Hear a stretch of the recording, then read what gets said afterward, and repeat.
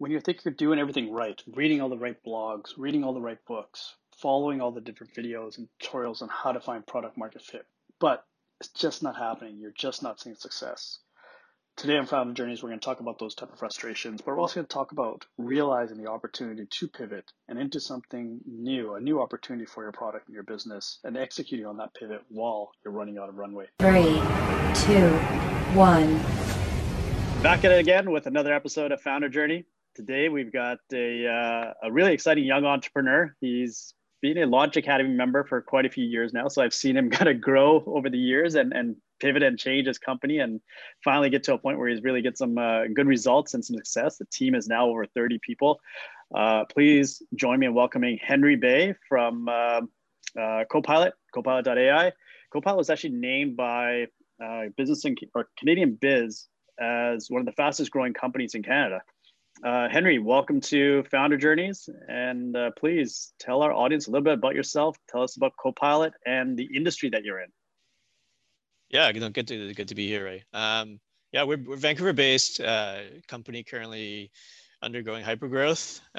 We initially incubated as part of Ray's Launch Academy space, actually. So it's great to be back here chatting with Ray. And we are a sales acceleration company focused on SaaS and focused on recurring revenue model and targeting sales professionals, marketing professionals, helping them connect, with customers more easily on social media. So we actually went through a pivot, and this is a almost like a completely different company that we're running today than the company that when I met with Ray. So yeah, I hope that gives you some background. So maybe that's actually a good segue into, we want to talk about the founder journey. So where did that journey begin? What was the original concept and what was the motivation for that? And then what kind of lead into, well, where did you come to that realization of how you could pivot and change it into something that was in demand? Yeah, the original concept is totally different. It's a fintech company specifically focused on wealth advisors, that leveraging my background as in finance and also as a quant. And so we did that in 2016 So this is stop right there. So yeah. For our audience, what is a quant? And maybe you talk about quant trading and what that was. A quant really just describes a quantitative investor, right? So using, looking at numbers, think of it as sabermetrics for investing. So looking at metrics to decide how much to invest in, what to invest in, whether it's, publicly traded companies or other instruments like bonds, futures, et cetera, how much the position size, how do you measure risk? All of it can be quantified, and hence the term quant. It's quite a different way and some philosophy than your typical kind of investor who tends to meet with management, looks at the company in a very qualitative manner. So quant's kind of the opposite end of that spectrum. So that was my background, and it was just natural that having worked in the industry for 10 years, I felt like the pace of change in the industry is quite slow in finance in particular. And so at the same time, around 2016, we had a huge cohort of fellow budding entrepreneurs who started in that space. So fintech was a newly kind of booming sector. I was part of that, cohort as well.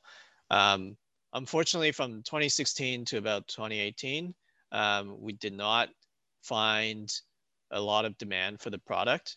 And so, even though we managed to raise about $1 million from friends and family and angels, we burned through that with about 5 engineers in a matter of 18 months. So we then had a choice to make, right? Because I'm gonna keep interrupting you here, but sure. What was that product? So quant trading, I obviously know a little bit more about what the product was, but for our audience, so you were a quant, you wanted to build a fintech solution, you looked at quant trading and connecting wealth managers. What was that original vision of the company? What was it that you're trying to accomplish? Yeah, right. So the original company, really, we wanted a very simple platform for financial advisors to be able to manage all of their clients' portfolios in a quantitative way. So currently they would recommend investments without a lot of foundation and grounds to recommend those investments. And sometimes you have portfolios that are very mismatched to the investor's risk preference or risk tolerance. So the platform is really to make it easy, something over the internet that they can log into together with their investors or their clients, and just see their investments in real time and see the risk. And if there's a change in the risk that causes the risk profile to mismatch with the investor, they can very easily make adjustments in real time. So something like that is used by professional hedge funds, and especially the more quantitative ones, every day, right? But it's not a technology that is very common still amongst most most retail investors and also their advisors. So you, as somebody that was in the industry, you knew firsthand what you wanted to build, why you wanted to build it, and where the advantages of it as a product would be for somebody like yourself that was a quant. And then you built it, you started getting out to market, you raised money, you got your engineers working on it, but it wasn't sticking. It wasn't going as you had originally planned. Walk us through that feeling of coming to that realization that, okay, shit, this is not working. What did you do? Yeah. How did you pivot it? How did you change it? Or did you try to keep going with that idea? I obviously want to get to Copilot where it is today, but I want to focus a little bit right now on that oh shit moment of trying to figure out this is not working. How do I salvage this? Or was it a immediate, oh, hey, this isn't working, but there's this opportunity? Or was it a kind of drawn out journey? It's a little bit more drawn out. Here's the thing, right? Like I actually read a lot on how do you validate a product and find product market fit, right? So I devoured everything under the sun, and we did everything by the books. So it's not like we did things wrong per se. We validated it by talking with customers, interviewing them, walking them through the product, the design, before we actually spent any money on coding, right? That was something that's very important. And we did all that. And basically we sold to customers, like we started selling to customers after we built the product. What we noticed is that the feedback was really good, right? Even though the feedback was really good, there was no significant amount of traction because people had to switch from what they were using, and that switching cost was quite high. And so if you're providing something that's better, whether it's design, cost, efficiency, which we actually ticked all three boxes. But if they already had a software that kind of works, it's going to be very, very hard for them to justify that cost of switching to you, even though you're, more efficient, better design, easier to use. So that's what we ran into. And if one of the things you probably always heard me saying is never underestimate the laziness of humans. It's one of my number one rules. So even though your product was better, more efficient, it's going to make their lives easier, that lazy factor of I'd have to make a switch. I'd have to change my workflow and work processes to use this product full time. That's not worth it right now. Like that was one of the stumbling blocks that you had. And I've seen, again, I saw the product, I saw what you guys are building, I saw the feedback. It was a great product. It was a great solution. It just didn't have that traction that you were looking for.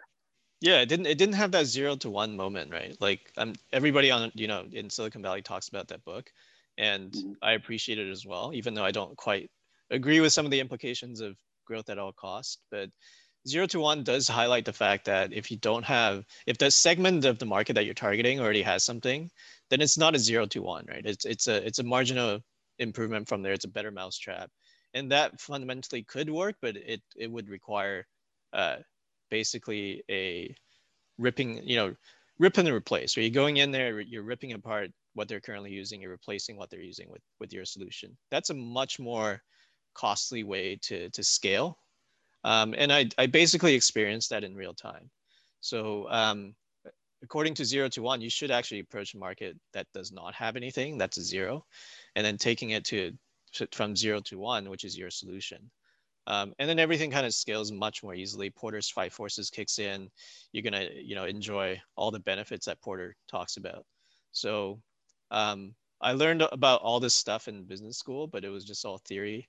and graphs on paper. Until you experience it, you don't like Yeah. truly understand it, I think. Yeah. And so how did you cope? How did you deal with it? Like, did you have mentors, advisors? Did you just bury your head in your pillow and cry yourself to sleep at night? Like, what was that journey of coming to the realization that this is, I've done everything right, but it's not working? Yeah, like the mentors and advisors would, which were there. You know, I had all of them. I also read blogs of people who are part of Silicon Valley and have done that. But ultimately, when it came down to it, was the runway, right? So it was getting shorter every single month until we could no longer pay everybody. And so that was the moment when I had to look everybody in the eye and say, look, we, as you know, I've been transparent with you. Our runway is getting short. This is a time when we need to, kind of stop paying your salary. So if you had to leave, I completely understand, but I'm still here because I still believe we can make something happen. I think everybody other than one person remained with the team at the time. We then had to go through a very, very quick, almost like a lightning round type 30-day reinventing of ourselves. We started throwing offers, test offers at our audience, which we kept it the same, kept the same ICP. And we just emailed them, like broke it into 12 different campaigns. And thank God one of them actually hit. So that campaign lit up like a Christmas tree. There's a lot of responses on that single campaign. So we knew there was something there. So you had So an install yeah, base, you had a user base that you knew you could monetize in some way because they obviously were willing to pay money. They just didn't want to come over that lazy hurdle of adopting the platform. So you marketed a bunch of ideas to them to see what would stick, and what's one of them did. exactly. Yeah. So that angle turned out to be quite simple. They just, these financial advisors, all they wanted was more clients, right? So new clients. And even though our old solution is all about efficiency, helping them do their jobs better, helping them manage their clients better, they don't care as much about that.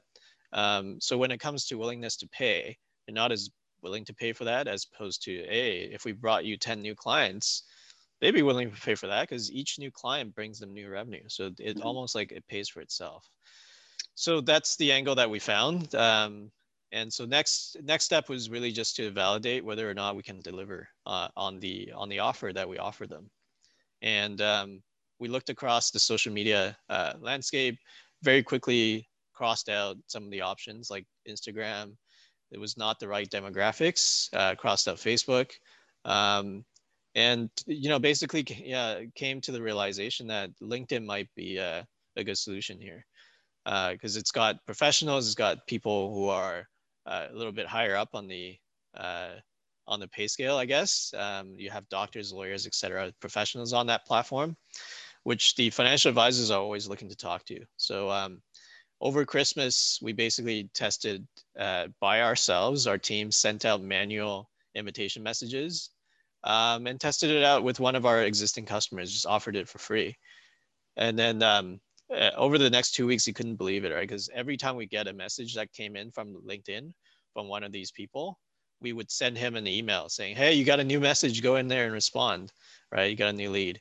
And we had probably like 25 of them over the next 2 weeks. And he was just like, he was amazed because he didn't think it would work. He was like, Henry, okay, I can be your guinea pig, but I don't think your project is going to work. I remember him saying that. But it worked, and it was over Christmas, and it was in one of the seasonal kind of lulls, right, of the year. It's a very Yeah. slow period during Christmas, as you know, right? So So if you could pull those type of numbers during that period, imagine what you yeah, do in high season, right? exactly. And that kind of carried itself through January, and he closed a number of customers from that cohort of leads that we brought them. And that's what really solidified the angle for our team at Copilot, because they saw with their own eyes that this is, hey, indeed working. This is not just an offer that we're testing. This is a real customer willing to pay real dollars and getting real results. So January was when we fully committed to the pivot.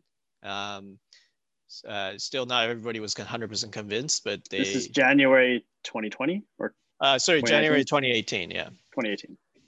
it's about 2 years ago. So yeah, it hasn't been that long, I guess, since we pivoted. And we couldn't keep up with the demand. We put up a landing page. We got people to sign up, just like our email campaign predicted. People were basically signing up left and right. And they were willing to pay with their credit cards, right? So we had to find a way to kind of fulfill demand. But as you know, we didn't really have a product because we're pivoting.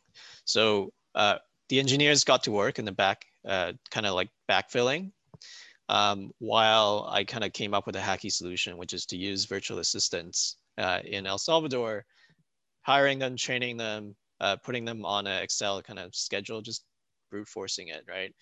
At least we have, the ability to deliver the service, even though it's a manual kind of painful process, until the engineers can catch up, right?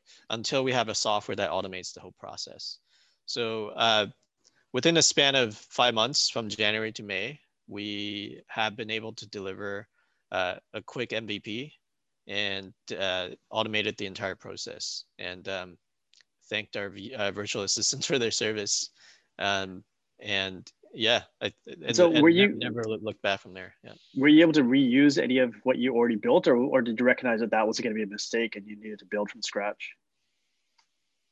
Well, we had to rebuild from scratch, right? Everything is a rewrite because it had nothing to do with our wealth tech and fintech angle. So it's a completely different product.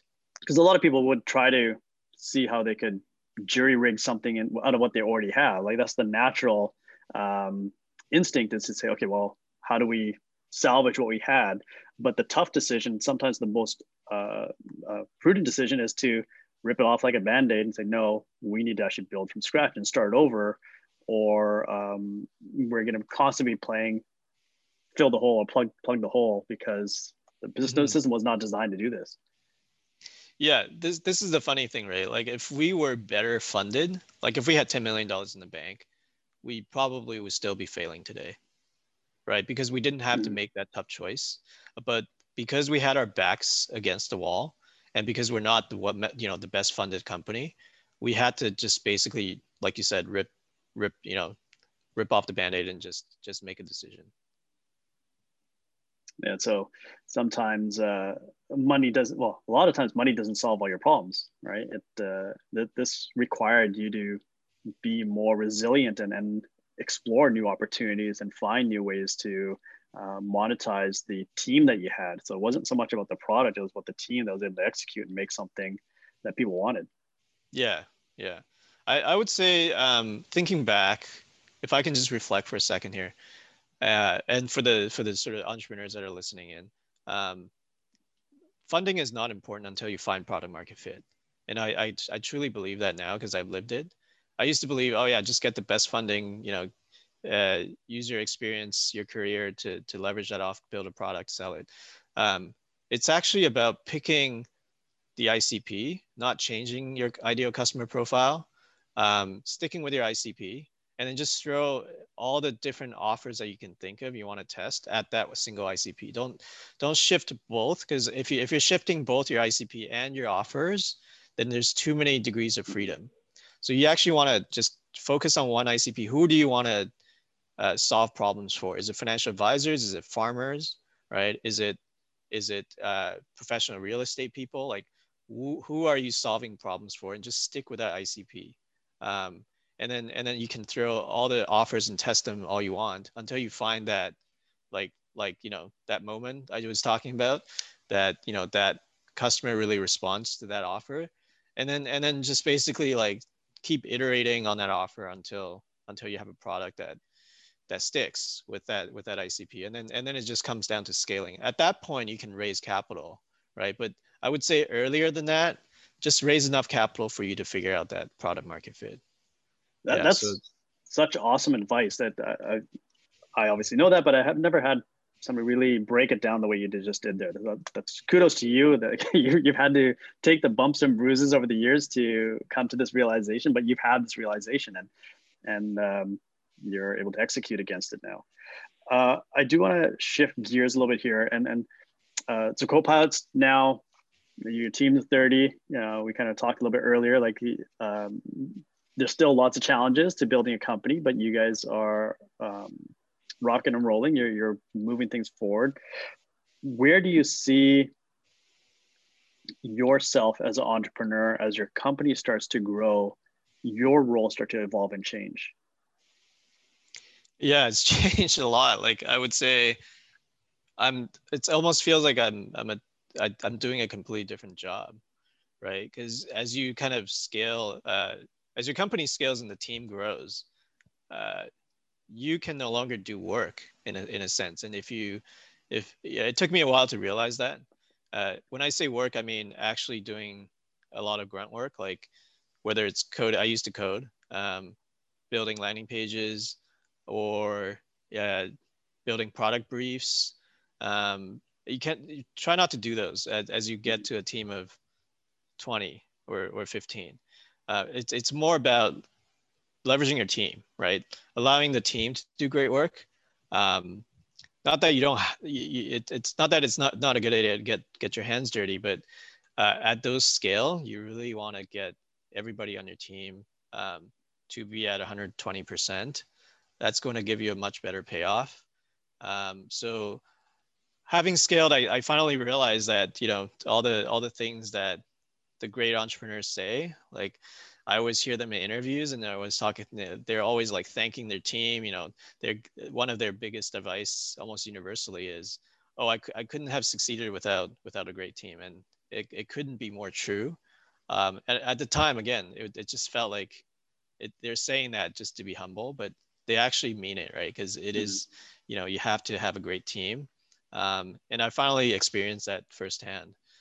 And because to be honest with you, if your team is not happy, your customers aren't going to be happy. They're going to feel it. And if your customers aren't going to be happy, how can the investors that invested in your company be happy? Because then your revenue is not going to grow. So I used to think of it the other way around as a quant investor, right? Keep your company focused on the investors and making them happy. And it's kind of I used to have this like opposite philosophy about I guess the priority of the stakeholders, but now that I've done it myself, it's actually completely the other way around. Focus on your employees, then your customers, and then finally investors. So yeah, that's something else I've learned firsthand. Yeah, no, I totally hands down agree with that. I've had numerous conversations with people, and some naive people think it's the people that are investing that call the shots. Like, no, if your team is not happy and if your customers aren't happy, it doesn't matter how much money gets thrown at the problem, it's never going to solve it. Exactly. But as important a team is, the entrepreneur at the center of it is very important as well. And the desire to be an entrepreneur is really important. What does entrepreneurship mean to you? Yeah, that's a good question, right? I think, yeah, entrepreneurship, it means a lot of different things to a lot of different people. For me personally, I think entrepreneurship is ownership, right? There's a lot of different things you can do in life. And I think having genuine desire to solve problems for people and owning the outcome is basically entrepreneurship for me, right? Again, you may have different definitions of it, right, yourself. But I think if somebody who is not curious and passionate about solving and helping other people, it's going to be an uphill battle to be an entrepreneur. Mm-hmm. If for example, a lot of people think, oh, it's a glorious kind of journey. You get featured in media, oh my God, they just reached this milestone. Look at them growing like crazy. Look at all these VCs throwing money at them. All that stuff is vanity metrics, right? Because at the end of the day, if you're not really solving problems for people, I don't think that company will last. So people who are entrepreneurs to just be entrepreneurs, and to get, do it for money. I think I think if they succeed, it would be short term. Yeah. So that's something I learned. Yeah, I don't know if that answers the question. No, like I said, entrepreneurship means something different to everybody, and that's a solid answer as any. this has been an awesome conversation. A lot to kind of digest here for our audiences. I do want to kind of wrap it up. We're with two questions that are kind of standard questions for our founder journeys. The first one is, for you as an entrepreneur, what's a tool or an app or some approach that has been instrumental to making you the entrepreneur that you are today? Yeah, there's so many. There's never been more quality SaaS applications, right? Zoom, we've discovered very, very early on, even before the whole pandemic and Zoom kind of caught fire, that it was the best. It had the best codec. And a lot of people don't know this, but we had an office actually that didn't have the best internet connection. And so we tried 6 different tools. And Zoom was the only one that actually could hold a sales meeting, allow us, our sales team, to get through the whole demo, even though the connection was so poor. So that was pretty amazing. So when Zoom actually went IPO, I bought some stock myself. Smart. Convinced that it was going to be the next big thing. And well, smart if you held on to it. Yeah, my girlfriend did. I held on to some of it. At least one of us benefited. So Zoom is something we use every day, and it's been instrumental for our entire team, not only the sales team, but CS team, but also internally. So that's something I think has paid dividends. Other than that, I think LinkedIn is a great, excellent platform right now, especially in this times of pandemic.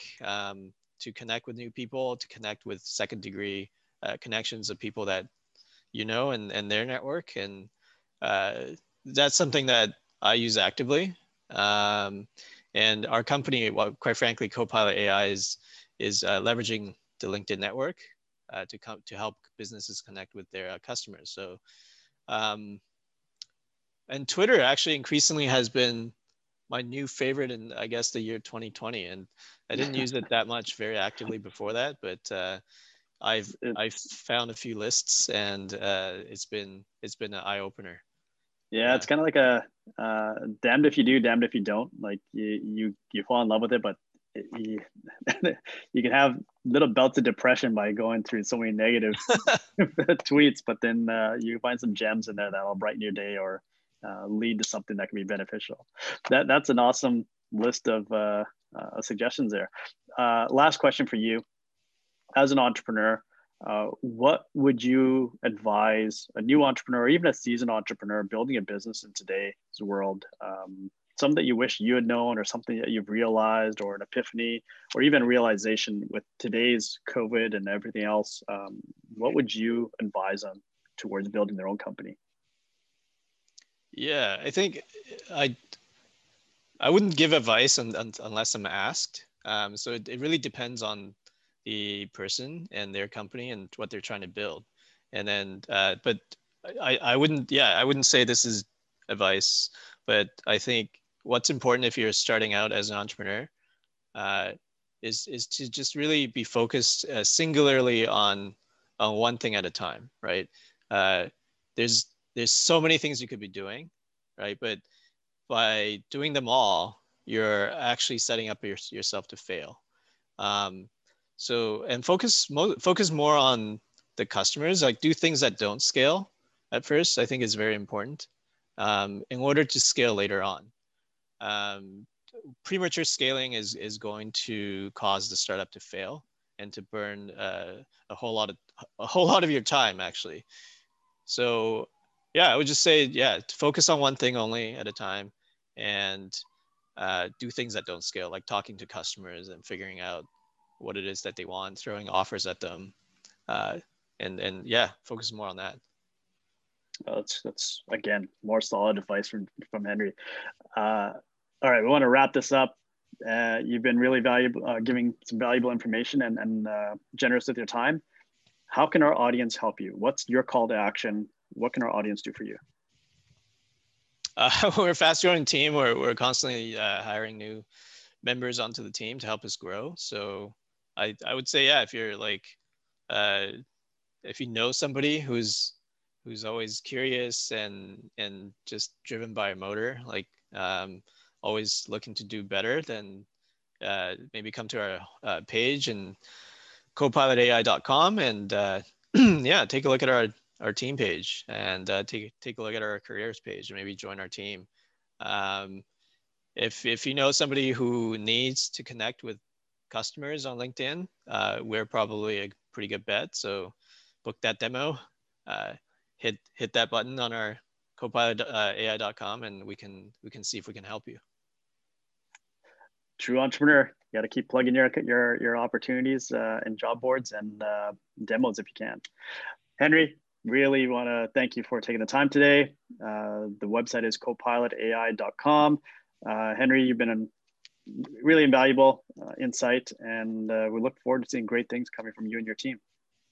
Yeah, thanks for this opportunity to chat, Ray.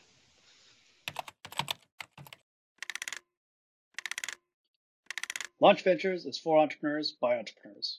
If you enjoyed today's episode of Founder Journeys, please like, share, follow, and check out our link in bio for all the other good stuff.